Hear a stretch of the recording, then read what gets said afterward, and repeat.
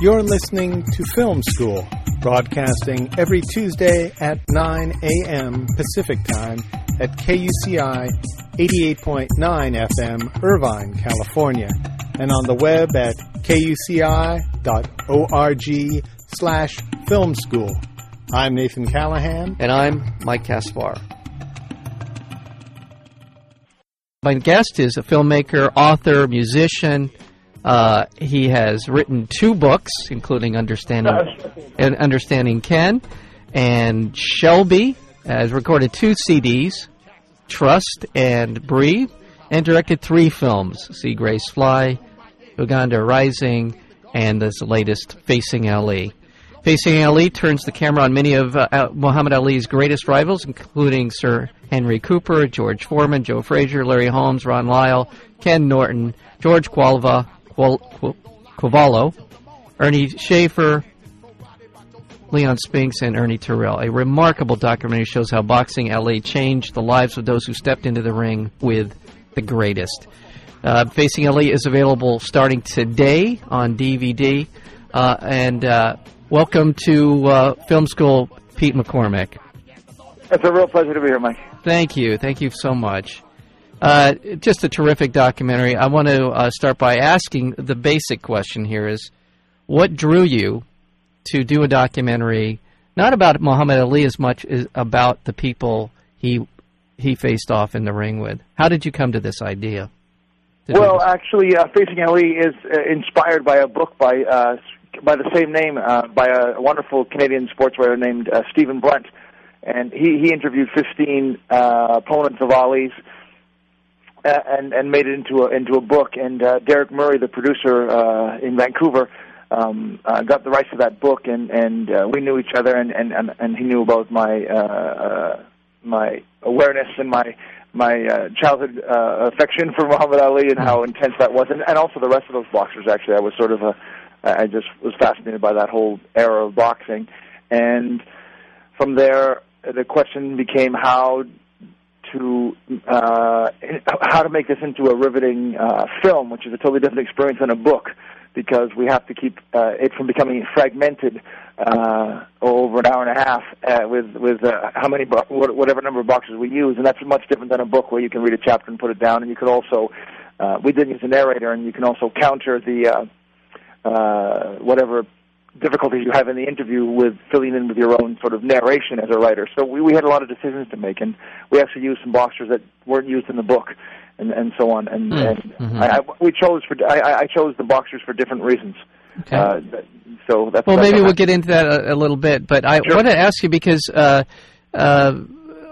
of the really good things about this documentary is that you introduce these boxers sort of, you could say, in a matter of speaking, there's a chapter in this film about each one of these, but you keep threading them throughout the documentary. You bring in a Sir Henry Cooper, and you sort of focus on him and his fight with Ali. But in the meantime, you bring in other people to comment about Muhammad Ali. So you're constantly weaving in and out of these in the film these different characters.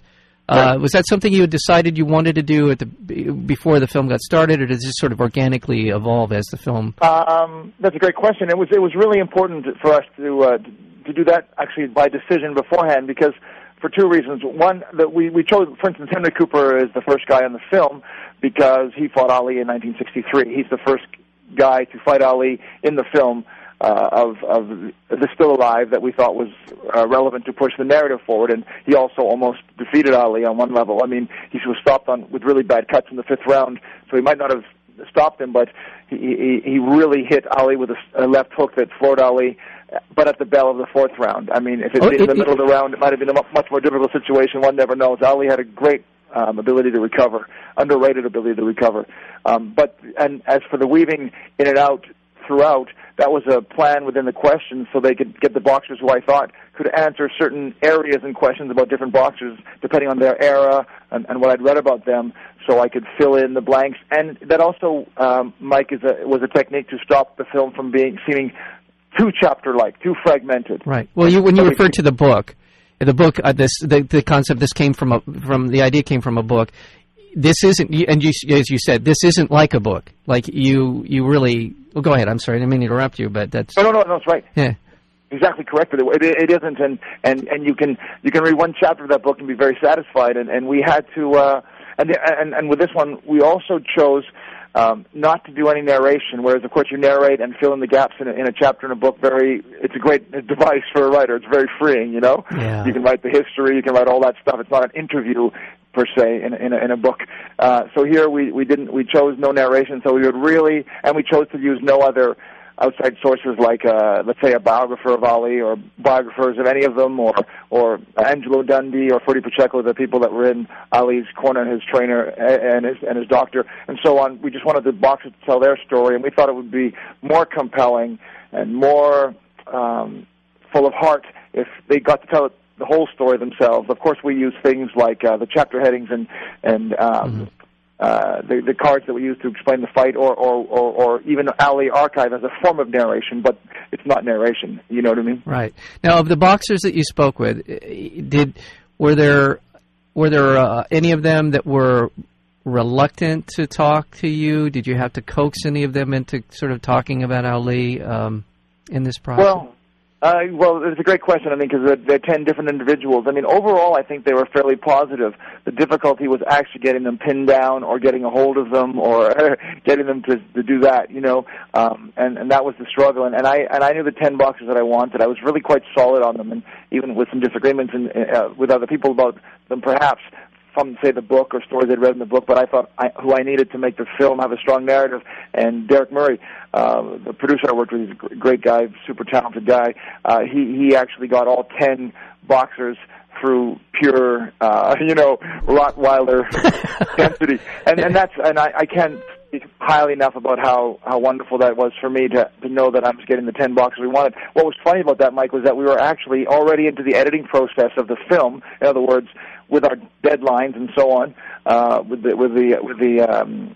Lionsgate and Spike TV and just in general of our own lives and our contracts and everything else, we still hadn't nailed down the interview dates with George Foreman and Joe Frazier, who are, of course, are probably the most important on some level, at least on some symbolic level, so we were intensely still going there. So after 2 or 3 weeks into editing, we flew down to Houston and then across to Philadelphia and did those 2 interviews as well. So was that just a logistical thing, or you couldn't get their schedules coordinated, or was it something else? I think I think if I could put it in a way that I saw it as slightly outside the process, but also right in the process, as in the discussions of it. I think every boxer is different. I mean, George Foreman is truly a corporation unto himself. You know, he sold the rights of his name to the George Foreman Grill Company, whatever that is, for $127.5 million. Yeah. So that's an eighth of a billion for anybody who knows any math. That's a lot of dough. And so he somewhat to get through to that situation was its own challenge. Joe has his own internal relationship with Ali that he feels about it, and whatever he wants or doesn't want, and in different levels the boxers have management. Some have a little bit of management, some have no management, some have a friend, you know what I mean, depending on where they're at, what their ability is to still have a place in the public world, and so it varied that way. Who we were going through to try to explain what we were doing, you know, to try to make it clear that this is a serious situation in the sense that we have 2 or 3 cameras. We're coming down with all our stuff. We're not, what we're doing, and that's never easy to explain to different people with different awarenesses and knowledge of the filmmaking process. Yeah, so, there's just some remarkable remarkable footage in here. Did you have any problems getting access to any of the actual fight film itself? How did that process go? Yeah, it's sort of like this question when someone says, your question's great, by the way, but someone says, how much does a house cost? And, you can get from the house. Yeah. And I'll tell you, the footage was, first of all, it was a really an interesting research situation to decide what footage to be used. And, this is going to laugh in the modern era, but one of the greatest tools for us to source out footage was YouTube. Oh, is that right? I use it all the time. Every single fight that Ali has had that has been filmed, I believe, is on YouTube, for instance. Oh, that's good to know. I got to tell you, But I was going to say just about that quickly about that thing. So sourcing footage is difficult. I mean, there was a couple of things we couldn't get. Sometimes working with Don King's people was challenging to even get a phone call back, and then trying to figure out who owns stuff, and suddenly you find like 3 people own stuff, and that's always a bit suspicious, you know. Archive is very expensive. It can be as much as $250 a second, let's say. Yeah, I've heard. I remember that years ago. I did some work for a commercial, and I was shocked at how much. I know, it's staggering, isn't it? Yeah. It's like getting hit early in the first round, you know. Yeah. And it's funny you say that, because I'll tell you where the biggest problem was with the IOC, with the International Olympic Committee. We tried to get 8 seconds of footage of Ali, the very, very famous moment of him lighting the flame in Atlanta. Yeah. And they wanted something like $60,000, and that was after a lot of negotiations, and it was just impossible. So can you imagine that? That's for 8 seconds, Mike. Oh, my goodness. You're like, really, thanks very much for that. We didn't realize you were a cartel. We'll be moving on. Thank you very much. We're speaking with Pete McCormick, the director of the new documentary coming out today on DVD, Facing Ali. I got to tell you, it's the match. There's just so much information in here. I mean, I thought I knew a lot about Muhammad Ali, but what you don't know, and what this film really does a great job of, is you don't know about the people he boxed. I mean, he's such a dominating, overwhelming figure in so many levels. From his charisma to his athletic ability to his sheer determination. What was just great about this is finding out a little more about the boxers that he did box, and also their stories, and about some of the under the radar stuff. Now, I had no idea. Is it Ernie Terrell that got thumbed in the eye? Was it Terrell? Have I got that right? Yeah. I had no idea. I didn't know anything about that part of the fight, but Ernie Terrell was really taking it to Muhammad Ali in this match. And Ernie's contention is that Ali was basically felt he was in trouble. So during one of the clinches, he thumbed him in the eye. Well, or is that, have I got that wrong? No, it's very close actually. I don't know that Ernie Terrell was taking it to Ali at that point. He was in the fight, because that was the first round where it had been a good opening round. That was in the second round when that happened. But I would tend to think that Ali did not thumb him, particularly not intentionally, because Ali doesn't have a record of that at all in his fighting career. And Terrell, who was a wonderful guy, actually, was much more. He was sometimes called the octopus. He was known to grab on and hold on and stuff. So, but that he might have got a thumb in the eye, or that his eye got pushed up against the ropes, was clearly true, because it damaged his eye. And what's amazing to me is how resilient boxers are, and they fight the next 14 rounds with a damaged eye, or with a broken jaw, or with whatever they fight. I mean, Larry Holmes fought Michael Spinks later in his career with a broken thumb for 15 rounds. Joe Frazier won the gold medal with a broken thumb. Can you imagine that? A hangnail puts me out for a couple of weeks. So those guys are amazingly durable and by the way, Ernie Terrell, speaking of, these guys are so interesting of their lives. Ernie Terrell's sister was Jeannie Terrell, and we see in the film when Ernie sings on the Jack Benny show, that's his sister behind him to his left. Yeah. But she actually replaced Diana Ross for the Supreme later on. Right. No, it's just again, there's so many little things about that era. First of all, it's just a fascinating era, and people. I mean, Ali was this black hole or white dwarf star or whatever. It's just this magnetic attraction. People, I just am so drawn to him and his story. But the thing about Terrell, I want to go back to for just a second. Quite a decent musician of sorts. I mean, a singer. I mean, he kind of a fascinating guy. But the song that he sang, was that on Jack Parr that he sang that one song? That was on the Jack Benny show. Jack Benny show. Yeah. Really kind of, speaking of thumbing somebody in the eye, I mean, this was a pretty tough song about Muhammad Ali.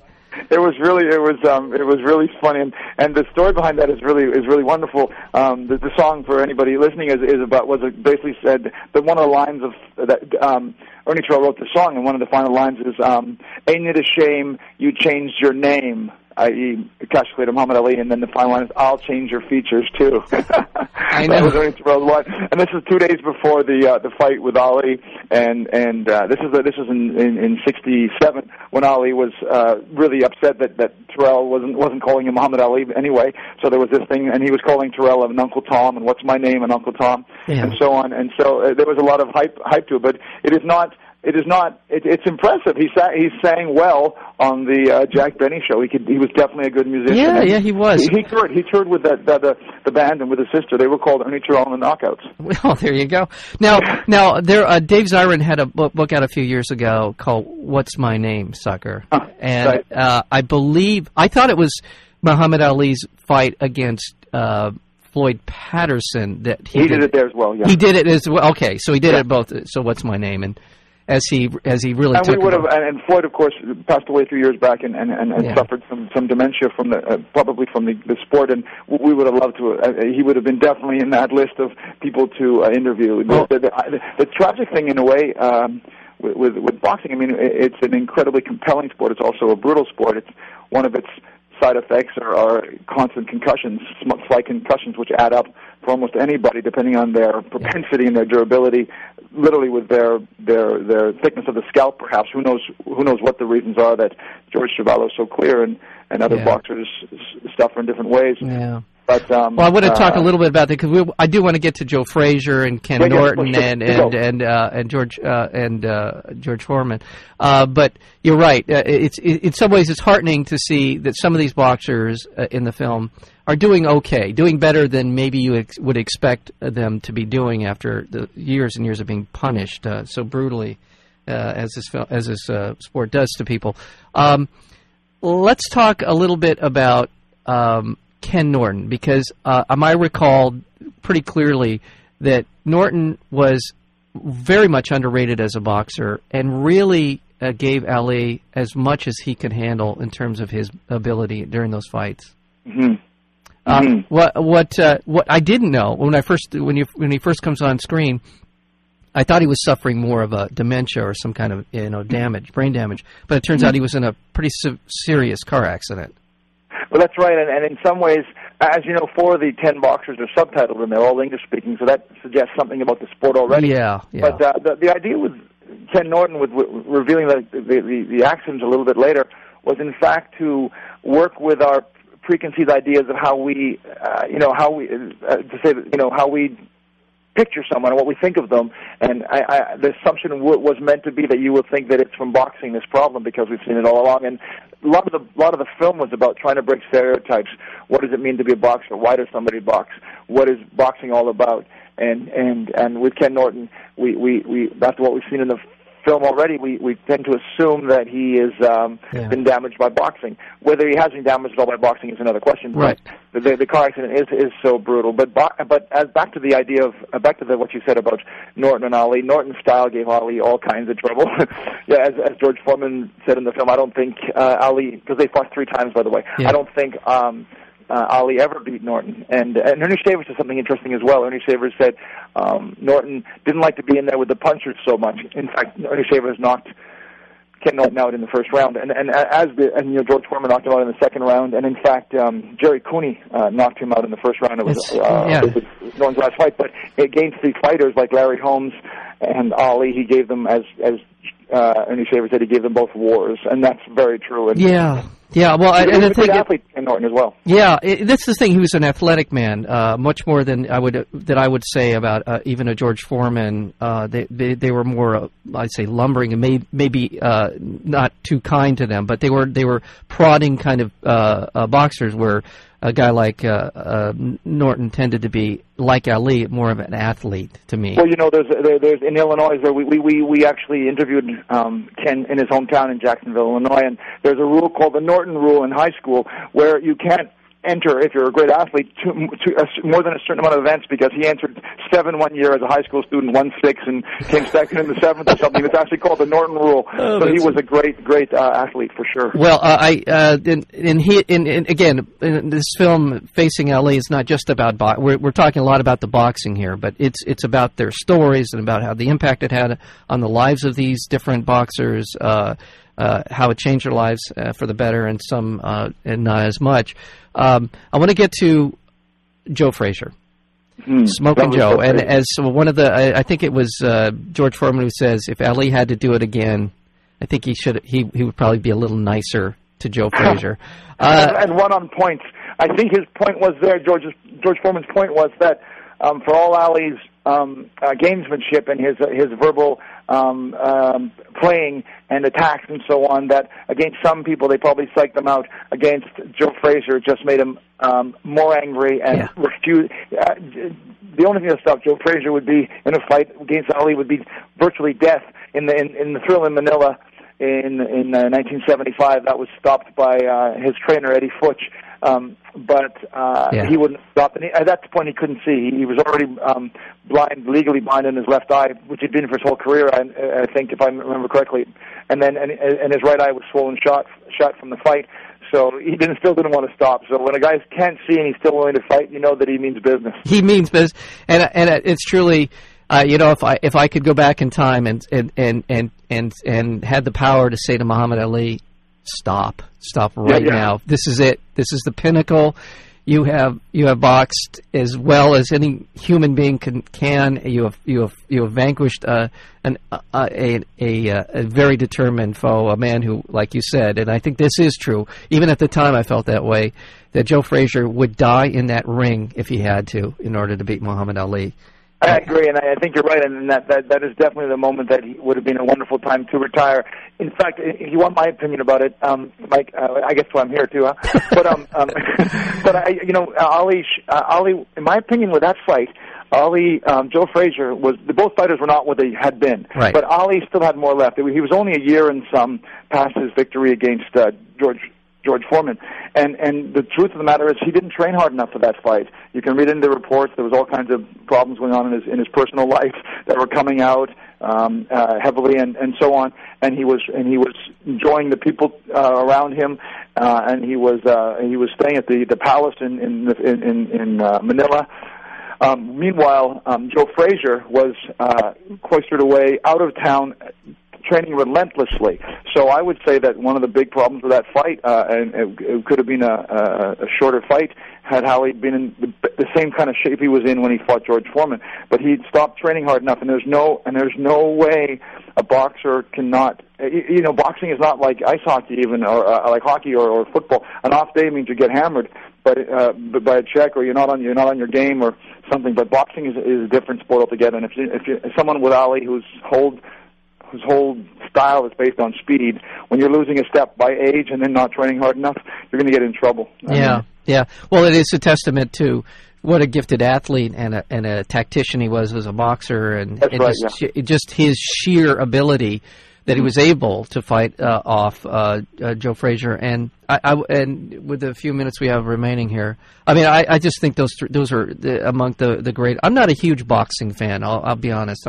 I generally don't care for it that much, but Muhammad Ali to me was such the kind of person that you invest in, just more than just him being a boxer. He was somebody who represented a particular mindset, a sensibility, a political perspective, and he put so much of that on the line. He did, in fact, jeopardize his career and his life in many ways, and I was watching him was not like watching other boxers for me. I think I would agree 100%. I mean, it's often argued what it meant, Ali's boasting, how politically astute he was, and all kinds of things. But when he was in the early '60s, even yelling, "I am the greatest," and "I'm pretty," and "I'm all these things," people think it was one step boasting. And perhaps for Ali, it was all that. Let's just say it was that. Yeah. It still had a huge effect on a people who were trying to get equal rights in the country, who were not thinking of themselves as beautiful, who were not thought to be as beautiful, and their own self-confidence in that situation. When Ali said, "I am the greatest," he was also saying, "You are the greatest." And people want to deny that fact, but we all know that everybody gets behind certain teams. If you live in Los Angeles and the Lakers are doing well, you feel enthused and as if that's personal. Yeah. So can you imagine what it meant when a young kid, a young black guy from Louisville, Kentucky, gets up and says in front of the white world, I am the greatest, I'm pretty, I'm all these things, as loud as he can. Of course it had an influence, a massive influence on confidence. And anybody that denies that doesn't understand the subtleties of being human. They really don't. No. And then, of course, his stance against Vietnam, which is all kinds of details to it, of course, and political details and the reasons why. But he said no, and he threw away 3.5 years of his career definitely at the peak of his career, and he suffered later because of it. Because you can't lose 3.5 years as an athlete and come back in boxing, especially Ali's style, which was unorthodox. He moved backwards instead of side to side, so every split second of timing was necessary. And you could see against Sonny Liston how fast he was. He would miss him by 1/4 of an inch on all kinds of bobbing and weaving, and it was something else. Oh, there were some punches thrown by Frazier that would have, it would have knocked your head off. And the way he would weave and bob, and just the ability to just miss. It's a great skill that all good boxers possess. But Ali, for me, watching him as not the expert on boxing, to watch his ability to sidestep these vicious punches was just remarkable. Well, indeed, and that's a twofold skill and problem. One ability was his ability to avoid those punches. The irony is that he actually had a very great ability to take a punch as well, and that of course adds up. It's when you see a boxer be knocked senseless in a fight, you see that for almost all the fighters. You can see it everywhere. But with Ali, he was actually barely, if ever, in that position after all those fights, even though he was stopped only once by Larry Holmes. They stopped in the 10th round. He was sitting on a stool. They didn't get knocked out. He had an incredible ability to take a punch and to recover and to fake as well. Even his instincts to pretend he wasn't hurt against Larry Holmes were evident in the last shot in the film that we used. He's actually wiggling his hips as if to say, I'm not hurt at all. The same thing he did against Ernie Shavers. When, of course, every time Ali did that fake, he had been hit, and then he was compensating with faking to psych out the opponent. That's an incredible ability to fake anything. When I get hit in the jaw, it's pretty much lights out, So, that cost him later in his life, of course. After the Joe Frazier fight, Mike, he fought another, I think, 10 or 12 fights, another, I think, 120 rounds. 10 of those 12 fights, I could get my stats wrong, but I think 10 of the 12 were full distance fights. That's too many punches. Yeah, and in the film you're seeing the beginning of the decline of Muhammad Ali, and it just tears your heart out. To me, he is a hero. He is one of my heroes. I don't think of myself as having that many people that in my life that I look at and I say that's somebody I truly look up to and would love to have known personally, and he's one of them. Well, you can feel the effects he had on us. I was 9 when he fought George Foreman, and by then he'd been so mythologized, and he was thought to be so great, and to win that fight when he wasn't expected to, it was a great thing. After that fight, so as I'm just a very, very young kid, from 1975 on, when he could no longer get his punches off the same way and so on, it was quite traumatic for me watching. Like it was like when you realize your dad hasn't got all the answers to every question. Yeah, it was painful. Wait a second, you're Ken Norton, you'll get him in the 13th round, right? 14th round. And he just lost that ability, and you can see how mythologized he'd been before then, because he was considered sort of, as Ron Lyle said, a step ahead of the pack. And even when he came back, he was a step ahead of the pack. And all those other boxers contributed so wonderfully to this incredible career, and they had fantastic careers in their own right. I mean, that's what the film was about. People say it's called Facing Ali, but it's really about 10 guys who fought him, and then this encompasses perhaps what it means at the higher echelons to be a great boxer, and what it means to box, and the tragedy of boxing, and the compelling nature of boxing. And I really wanted to, and I was very fortunate to have the chance to do that with these great boxers and the great crew that I worked with. You did, and you've put together a fantastic documentary. It's Facing Ali. It comes out today, DVD, Lionsgate. You can go online, check it out, buy it. I'm not supposed to say that, but I'm saying it. All right, buy it, and also you continue to work, and you're going to do some more films. Pete McCormick? Definitely, yeah. I've been working on a whole bunch of ideas for things that I'd like to do, and I have my second novel about a 10-year-old kid, hockey-playing fanatical kid going through a divorce with his family, and I'd like to make that into a film. That's the Ken? That's Understanding Ken. Understanding Ken, yeah. Okay. Yeah. I love making film, and I love documentary. I love hearing the stories of people. It fascinates me to no end, and trying to put that together is a very fortunate way to try and make a living. All right. Well, author, musician, filmmaker, Pete McCormick, and the film is Facing Ali. Thank you. So I could talk to you for another hour. I'm sorry. We got to go. Thank you so much for being here on Film School. Real pleasure, Mike. Thanks a million, okay? Hey, take care. Take care. You too. Bye-bye. Bye.